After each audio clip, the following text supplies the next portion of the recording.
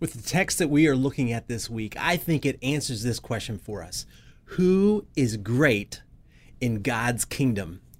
We can describe pretty quickly who are the great people in our communities and in our nation, in our world.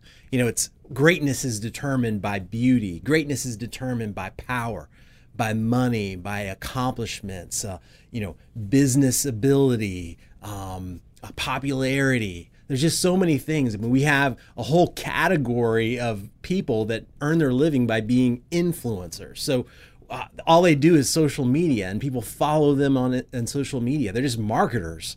But we do that as well on social media, where we desire and we find our value based on the comments that we get and the likes that we get on whatever it might be. But in God's economy, what does he value? In this text, I just love how it transitions from last week, because he started off by saying, here's how you get into the kingdom. It's through the gospel. You don't work your way into the kingdom. And he highlighted that with the rich man who was loving his money. All these, in other words, he was idolizing, making an idol out of his money, and he wouldn't give that up in order to follow Jesus. But then remember, Peter speaks up and says, hey, we've given up all those things to follow you. And at that moment, pride is starting to sneak into his disciples. And he ends last week's passage with, but many who are first will be last, and the last first. So he's transitioning from that idea. How do you enter the kingdom? It's through the gospel. Now, how do you have significance within the kingdom? What does God value? What is his economy based on? What kind of money gets exchanged in his kingdom? And I'm just going to go right to the last part of this section, because I think he says it all right here. Verse 43, but whoever would be great among you must be your servant. He just flat out says it. Servants are the ones that are great in my kingdom. Whoever would be first among you must be a slave of all. Like the one that's serving everybody else, the bottom of the ladder is the one that God cares about more than anybody, not the top person.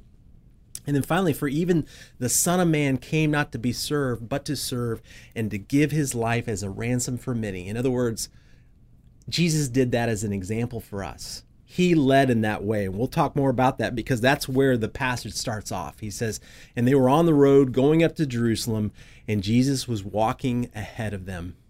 And they were amazed, and those who followed were afraid. And taking the 12 again, he began to tell them what was to happen to him. So this is the third time in Mark where he is describing what's going to happen to him in Jerusalem, saying, see, we are going up to Jerusalem, and the Son of Man will be delivered over to the chief priests and the scribes, and they will condemn him to death and deliver him over to the Gentiles.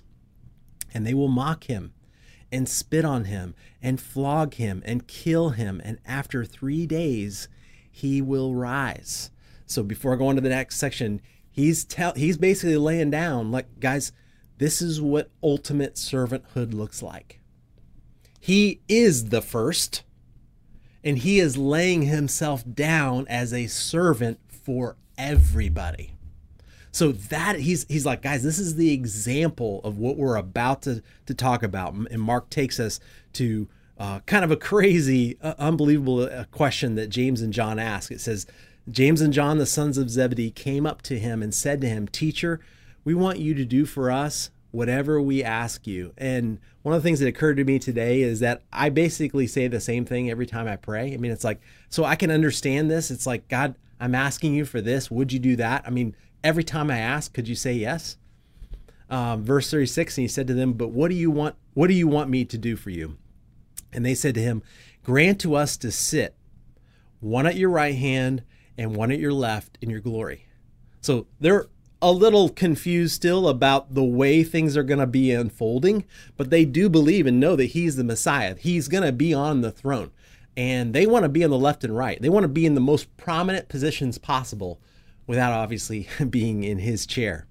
And Jesus said to them, you do not know what you are asking.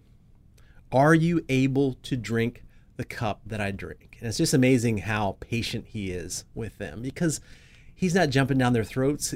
They, because of their ignorance, they don't get it. He says, or to be baptized with the baptism with which I am baptized. And in other words, Jesus is about to receive on the cross all of the sin of the world is going to be put on him. And then the wrath of God comes in to him. And it's not fully clear on how to understand exactly what's going on there, but it's an exchange where my sin and the things that I've done wrong go to Jesus and they go onto the cross. And he merged that. This idea of baptism is my sin merges with him, so that on the cross, my sin dies with him. The price becomes paid. He's buried and he's resurrected, so that because of my faith that I put in him, and I say, I believe that Jesus Christ died for my sins, and I confess that and I repent. Because of that, I merged with him as well. That's that idea of baptism there. And they said to him, we are able. So they still don't get it. And he said to them, the cup that I drink, you will drink. And the baptism with which I'm baptized, you will be baptized. And that's, Jesus is letting them know that in kind of coded terms here, that they're not going to understand now, but they will understand that they are going to die for their faith. And we know from history that all of the disciples, with the exception of one, were martyred for their faith, and they were forced to recant or be killed.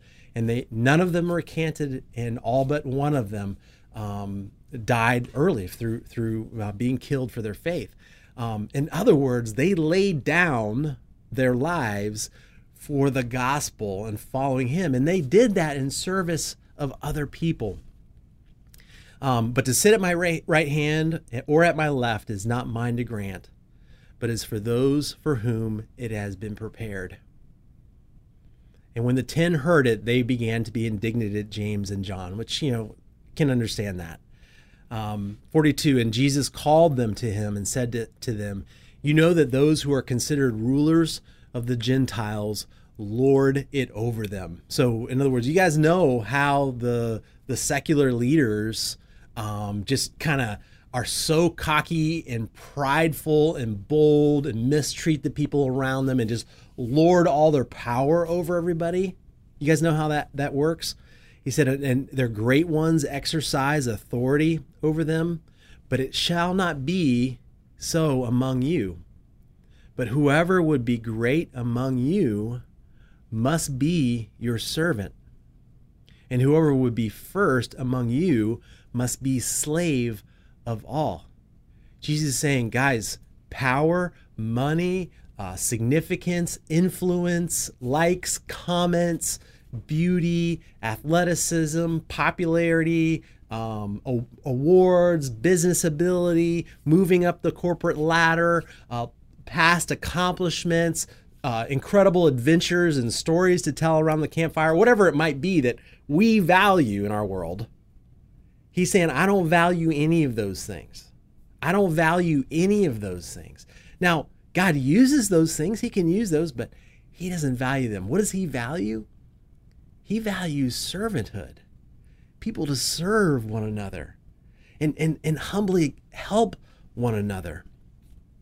And in verse 45, for even the Son of Man came not to be served, but to serve and to give his life as a ransom for many. Jesus led, and this is an example, the first of all laid himself down for everybody, to serve everybody, so that everybody is welcome and able to come to him.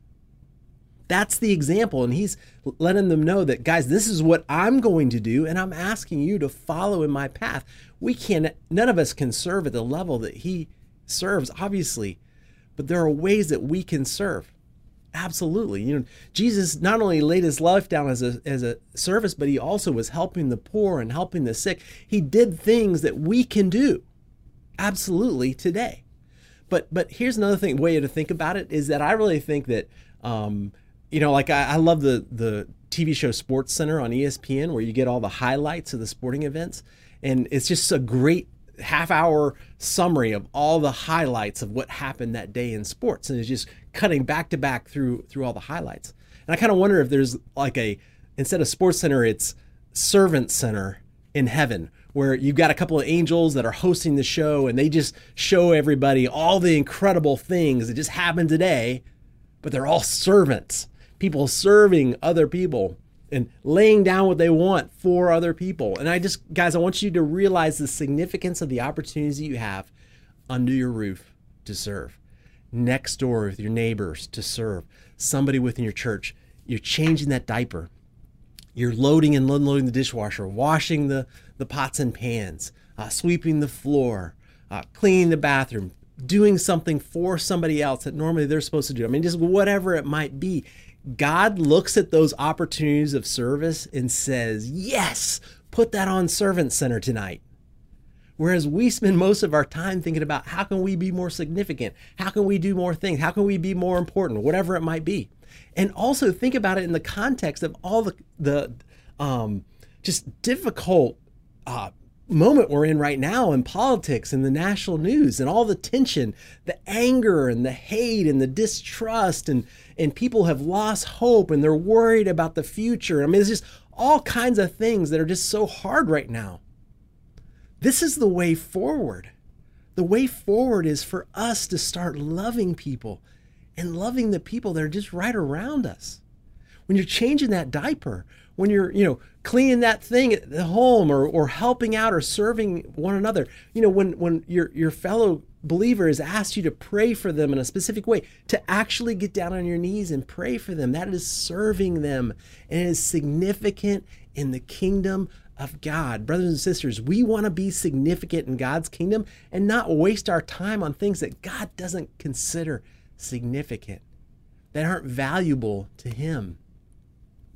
And I don't know where God might be leading and calling you, but I do believe that you know who God has in your life to serve.